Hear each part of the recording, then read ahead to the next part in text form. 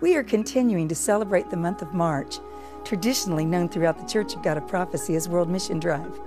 This missions emphasis effort provides one of two annual opportunities in which to invest in mission giving in support of our national leaders and mission nations. This week, we look for an amazing opportunity for ministry to needy children. James 1:27 instructs us, religion that God, our Father, accepts as pure and faultless is this, to look after orphans and widows in their distress and to keep oneself from being polluted by the world. Recent studies indicate that over 200 million children in developing nations under the age of 5 suffer from hunger, disease, and malnutrition. At least 1/3 of the world's children are touched by poverty. Every day, nearly 35,000 of them die. Imagine how difficult it must be for a little child to live constantly in hunger under threat of disease. The One Child Fund ministry is designed to reach these children in the name of Jesus.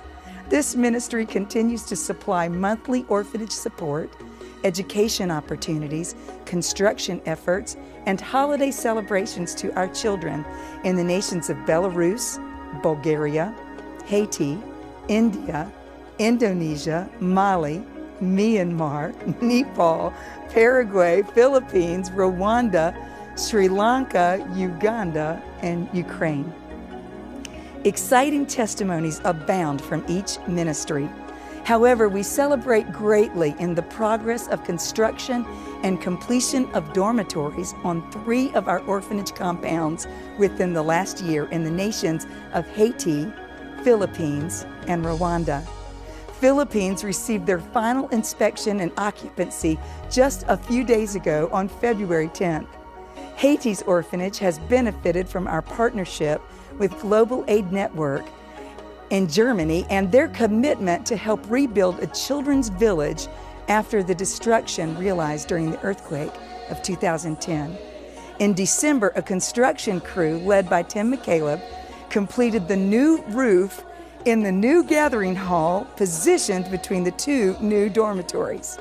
In Rwanda, One Child Fund has partnered with the government of Rwanda over the past few months for placement of children from the genocide of 1994 to have a home and a dormitory while they complete their studies in universities.